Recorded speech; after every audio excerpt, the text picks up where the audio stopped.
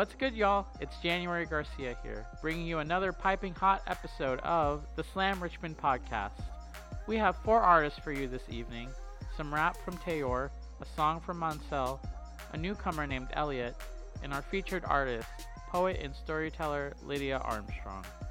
Our first performer, TAOR, brings a smooth classic rap style to the Richmond scene, and we love the 2 pieces he shared with us this time. One song about his son, and another about black legends, present and past. Let's get the show started with TAOR on the mic. You are my sunshine, my only sunshine. You make me happy, the skies are gray. Son, you ain't nothing but the truth. 5 years old, you lost your first tooth. You my road dog, you my co-pilot. Your engine brand new, low mileage. You my big boy, you my little man. I know you feel me, you just too young to comprehend. School tomorrow, but I'll let you stay up all night. To the grave, I love you more than life. You the reason I do what I do. It's all for you, cause you my dude. You ain't even 3-4, but before you was 3, yo. I had you nice from the free throw. Now I mean, yo, sharpshooter. We a team, yo. You the student, I'm the tutor. You daddy's valedictorian. You graduated. I'm glad you made it. I love you, man. Rest in peace. Martin Luther, Malcolm X, Marcus Garvey. Wish I could have got my smoke on with Cheech and Chong and Bob Marley. I can't even front on the Beatles. Shout out to Paul McCartney. Dr. J was my favorite ball player than Charles Barkley. Float like a butterfly, sting like a bee, I'm Ali. He made them doves cry. Prince, Rogers Nelson, R.I.P. We ain't forget you, Marvin. Michael, we miss you, Whitney. Big L and Pun, Left Eye, Aaliyah, Tupac, and Biggie. The real kings of comedy are Red Fox and Richard Pryor. TAOR legend in the game, cause I spit their earth, wind, and fire. Graybeards, 40 and above club at Wimbledon, from Arthur Ashe to Serena Williams, it's all love.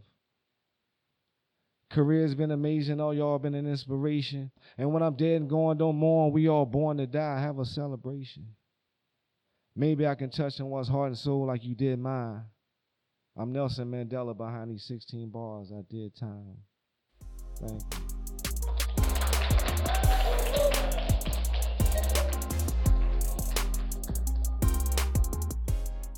Thank you, TAOR. We appreciate what you do. Next on the mic, we have a song for you, as Monsell departed from his usual rap repertoire to bring us an R&B cover. Monsell was shy about his singing talents initially. We were absolutely delighted by his rendition of The Best Part by her. Let's listen.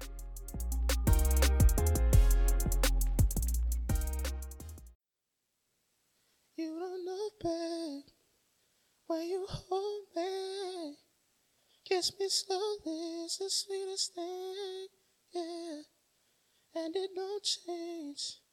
If I had it my way, you would know that you are, ooh, coffee that I need in the morning. You're my sunshine in the rain when it's pouring, yes. Give yourself to me, give it all. I just wanna see how beautiful you are, yes. You know that I see it. I know you're a star. Where you go, I follow, no matter how far. If life is a movie, though you're the best part. Oh, oh, oh, you're the best part, yes. Is there sunrise in those brown eyes, yes. You're the one that I desire.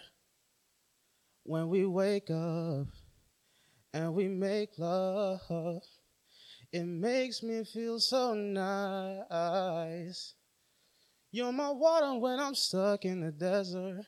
You're the Tylenol I take when my head hurts. You're the sunshine of my life. I just wanna see how beautiful you are. You know that I see it. I know you're a star. Where you go, I'll follow, no matter how far. If life is a movie, then you're the best part. Whoa, you're the best part. Whoa, best part. That's right.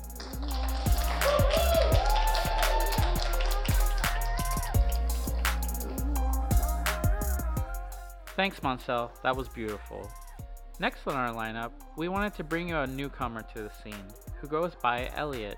This was only Elliot's second time at the open mic, but we really liked how he's bringing the big questions to his poems, so we wanted to pass it along. So please welcome Elliot.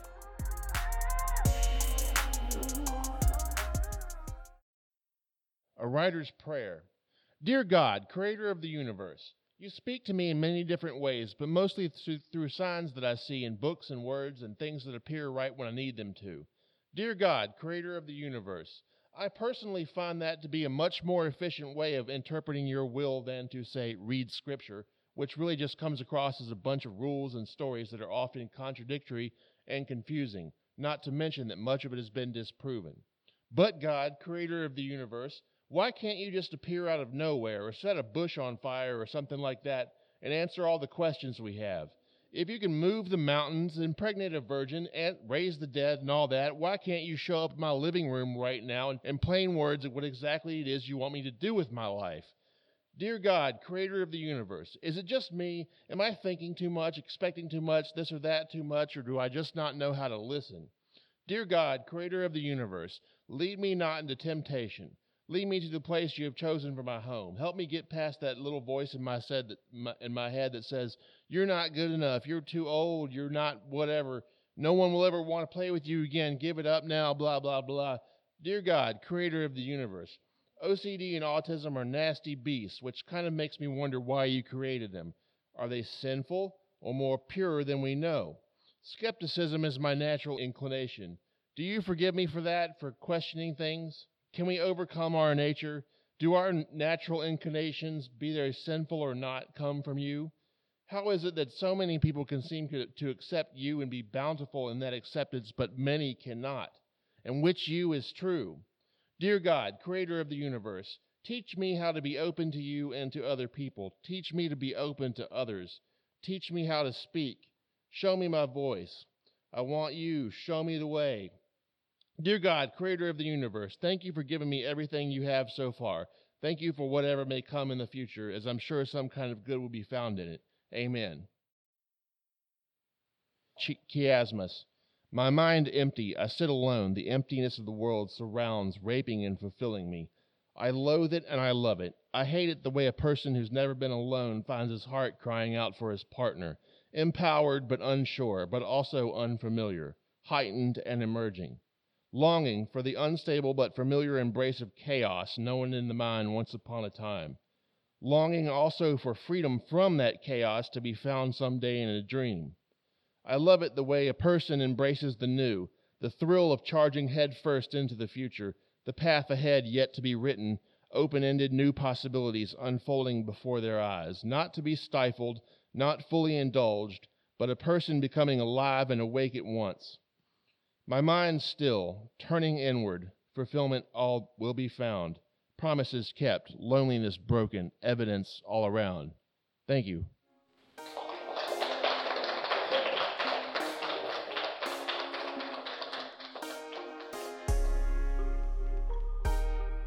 Thank you, Elliot. We hope to see you next time.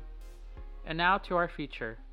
Lydia Armstrong has brought so much to our Slam Richmond community, with her poetry and writing workshops and mentorship, so we're really glad to have her feature. Lydia writes powerful stories with vivid perspectives that are still able to remain grounded in the real world. So now, prepare to be enthralled by Lydia Armstrong.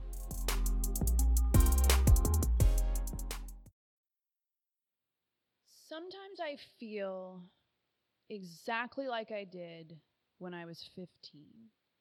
Perpetual misfit, like I physically don't fit in the world, so I live in my head. I can be the only person in a crowded room if I just don't make eye contact. At 15, I was invisible in your classrooms, and now I'm invisible in your workplace. The interviewer says, "What are your salary requirements?" And I say, "I want to buy tickets to the symphony." He says, "If I hire you, what do you bring to the table?" And I say, "Truth." And he says, "I don't sell truth." Sometimes it's like I'm not a part of anything, and sometimes I feel so flooded with connections, I have to turn it off. Sometimes it's like everything I encounter is so meaningful, the world is so beautiful, it scares me.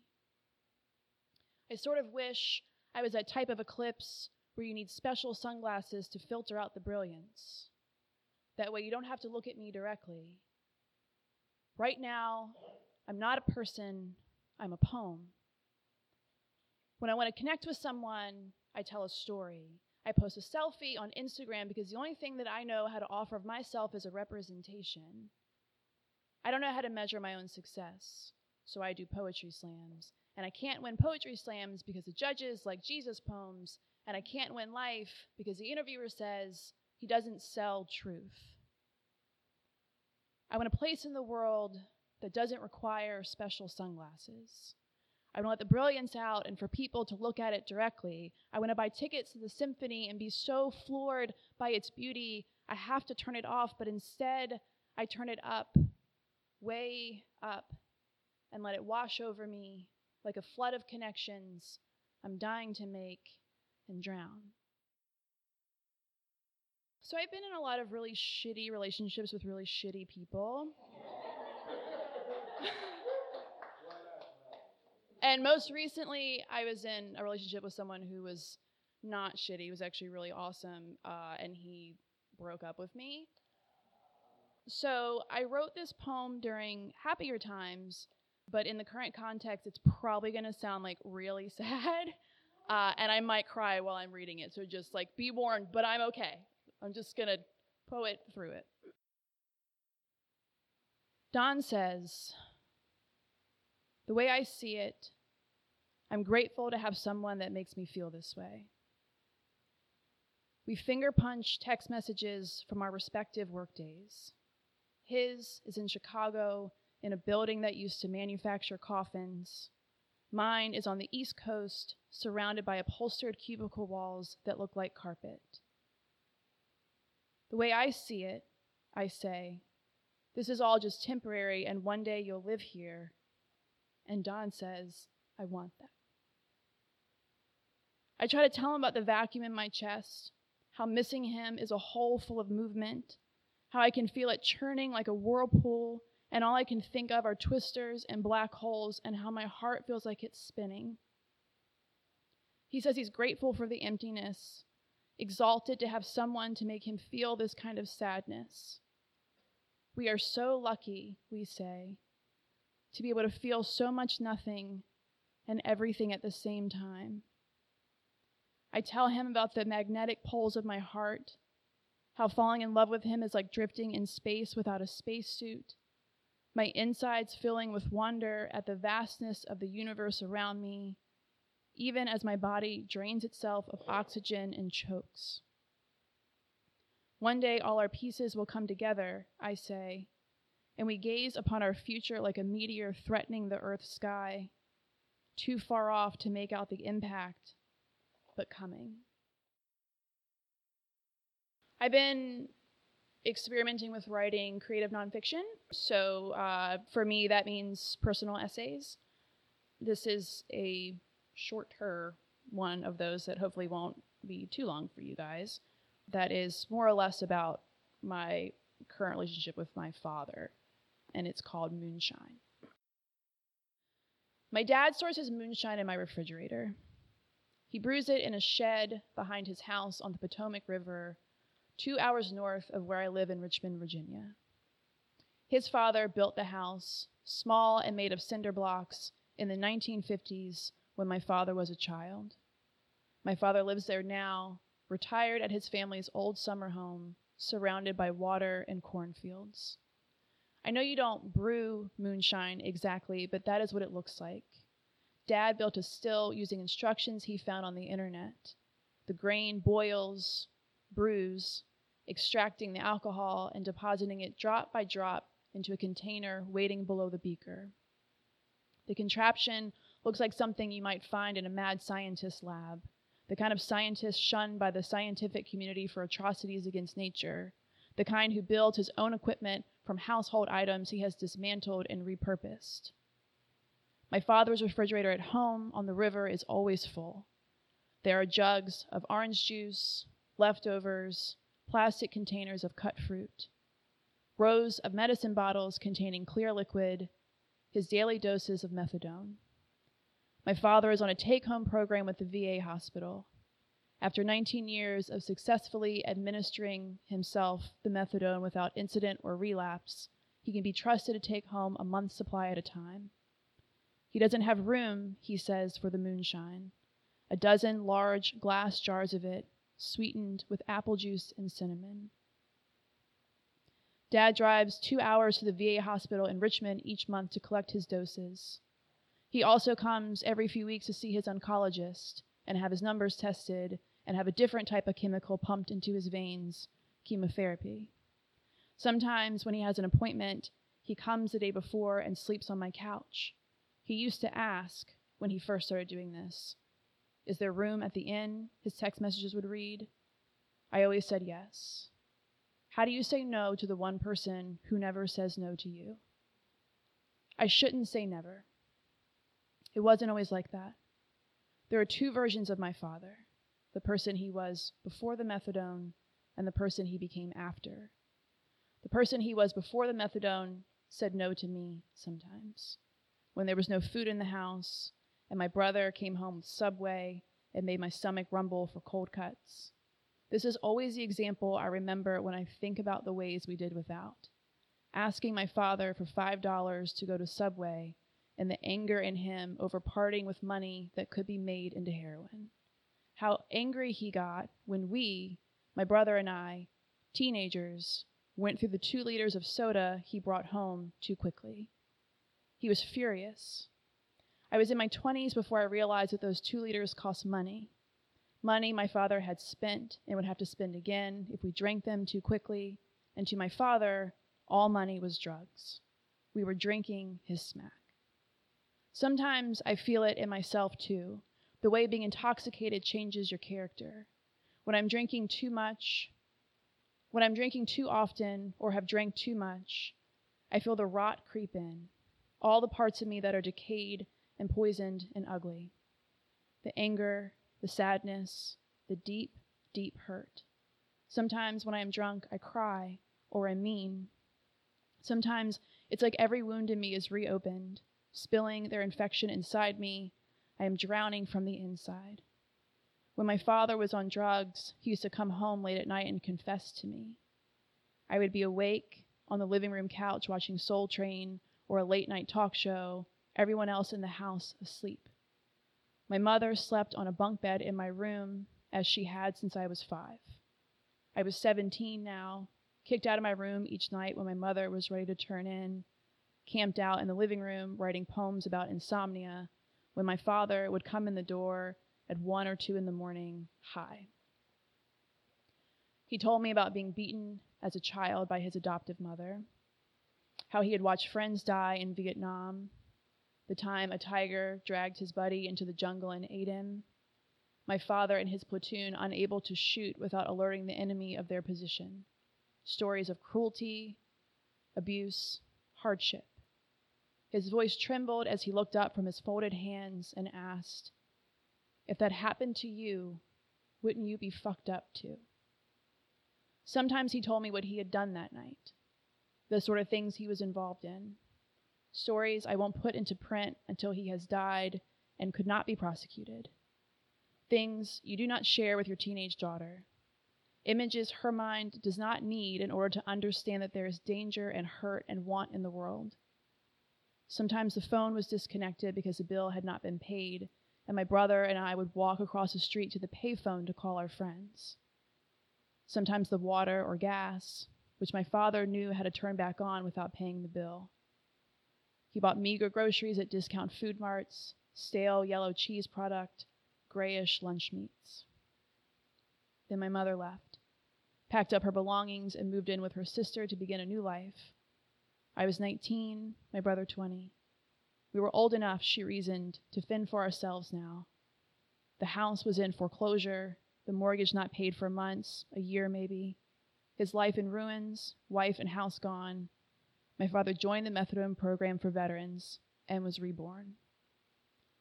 In the 2 decades after the methadone, my father learned to say yes. He began building motorcycles, taught himself leathercraft, how to make cigar box guitars with working electrical ports.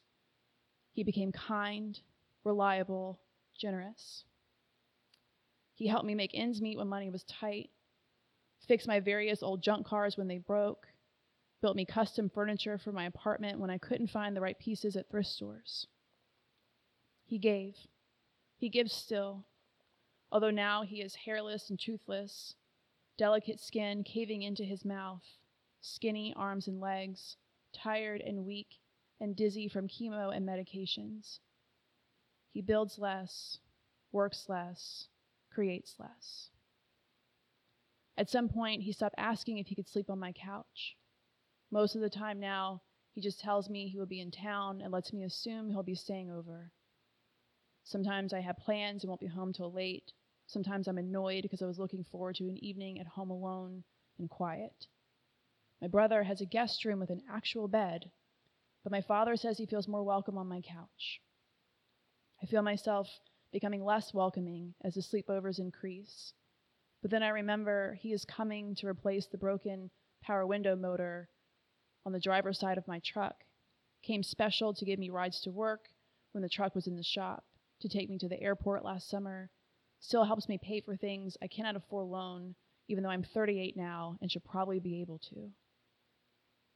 I remember he's the one person I can always call no matter what I need, no matter how ill or tired he is, and he will find a way to help me. Of course, my couch is his. He helped me buy it. I find myself pulling away from him, dreading his visits, texting only when I need something. I have not made the trip to his house on the river in 6 months. I chalk this up to a baby bird leaving the nest, becoming an adult, readying for her own life. I have a boyfriend. We want to live together, marry one day. But my father is forgetful sometimes, confused, repeats himself. The cancer, which began in his prostate and has spread to his lungs and bones, is in his spine. I worry it could travel to his brainstem, that his absent-mindedness is more than old age. I worry that I am avoiding him because I'm losing him, because I no longer recognize the man who has been my best friend for nearly 20 years. I worry that I am a terrible person. The moonshine is for sale. My father does not drink, not since he got clean 19 years ago. The still was another hobby he picked up in healthier days and continues to putt around with. The jars have sat in my refrigerator since the new year, unsold. It is nearly summer now, and I would like to fill the space with bags of fresh vegetables from the farmer's market. I think about asking my father if he has any customers, if he'd like the shine back. I say nothing. Leave the TV on when I leave for work in the morning so he doesn't have to fumble with my foreign remote control, trying to figure out how to work it. I leave the living room lamp on for him. I tell him not to come early to fix my window motor because I think it's going to rain. And then I tell him it looks like the clouds have passed and the rain will hold. Come. All right, I'll follow that up with a short one. This is called When I Pray to My Dead Dogs. When I pray to my dead dogs, what I want to know is, do they know that I love them? That I'm sorry for losing my temper when they pulled on the leash and barked at the neighbors and nearly got me evicted? Do they know I saw the purity of their love and tried to mimic it with hearty beef treats and toys shaped like things of mine they stole? But I came up short, haunted by those deep, shining brown eyes regarding me from their spot on the carpet, saying, "It's okay." This is about one of the shittier boyfriends. It's called The Stretch. Sometimes I go to bed at night with one arm folded under my pillow, crook of creamy inner elbow exposed, the other arm flung across the empty width of the bed, legs splayed like a starfish. I have all this space here because you are not. Makes me think of those last years my cousin and I played with Barbies in earnest.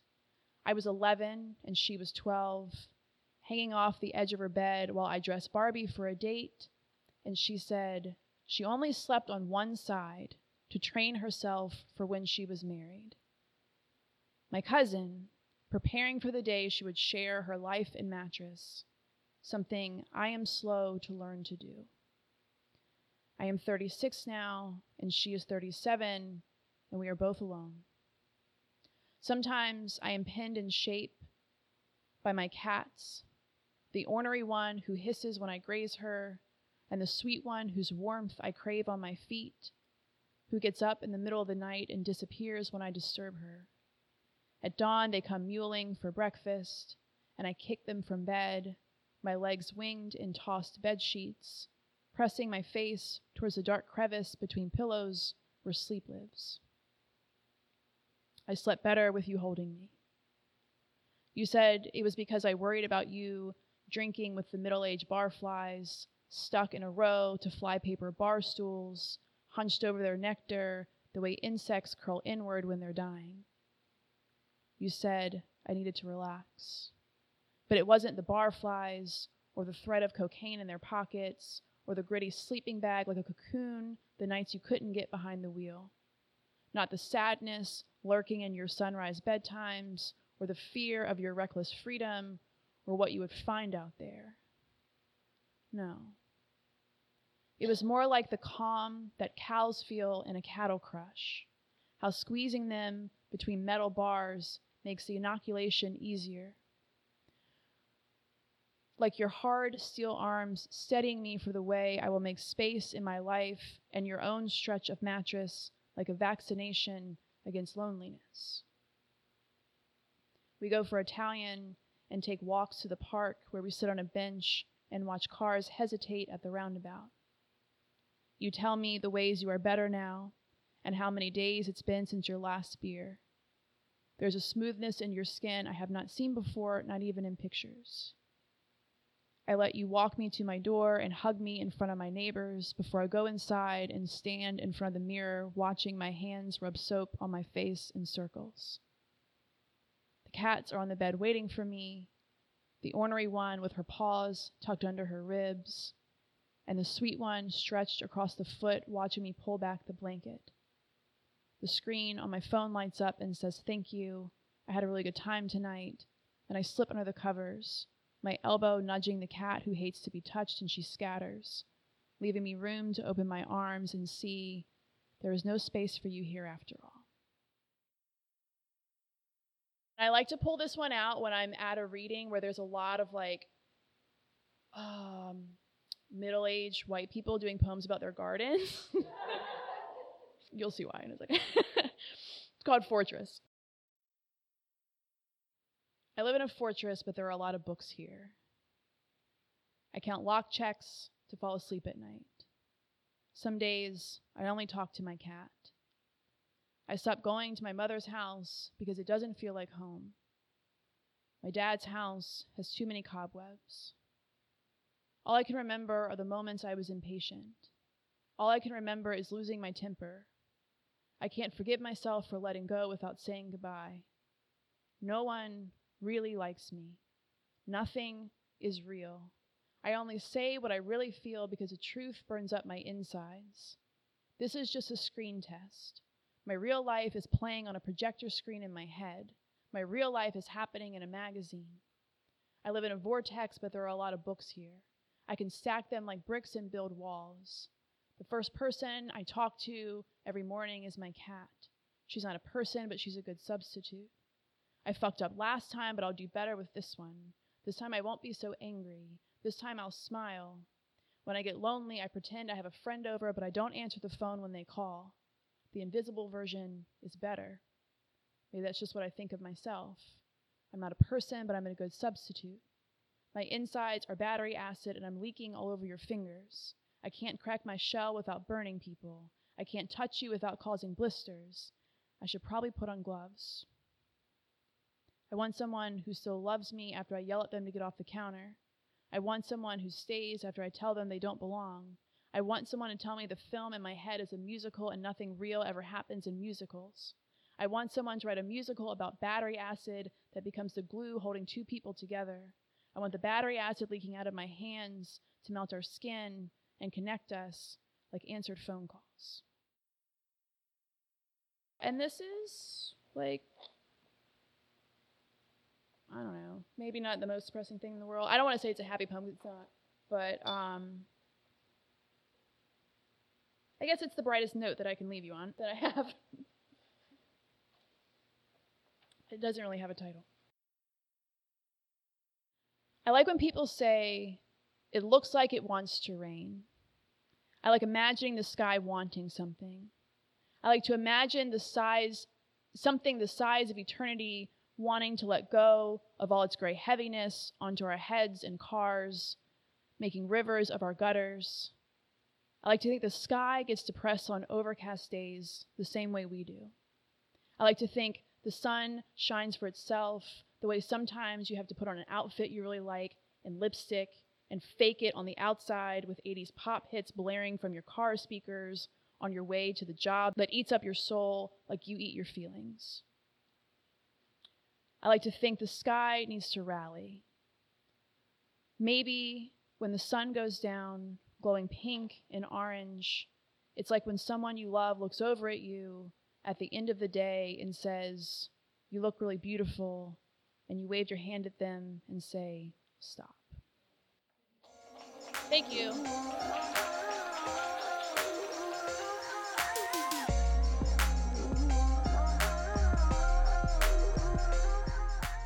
Well, folks, that's it for this time. We want to say thank you to TAOR for making us feel nostalgic, to Monsell for serenading us, to Elliot for questioning God, and to our feature Lydia Armstrong for melting us with battery acid. If you'd like to take a part in the show, be it performer or listener, please join us every first Saturday of the month in Studio 59, Plant Zero, Richmond, Virginia. Our writing workshop begins at 5:30 p.m., the open mic and artist feature at 8:30 p.m. The Slam Richmond podcast is a production of Slam Richmond. It is edited by Tyler Grillcheese Eldred and hosted by January Garcia. Our theme music is by the wonderful Budo Fox. Please follow us on Twitter, Instagram, and our new Facebook page, all at Slam Richmond, and feel free to share, subscribe, and leave a comment on our show. Until next time, Slam fam, keep on writing the good right.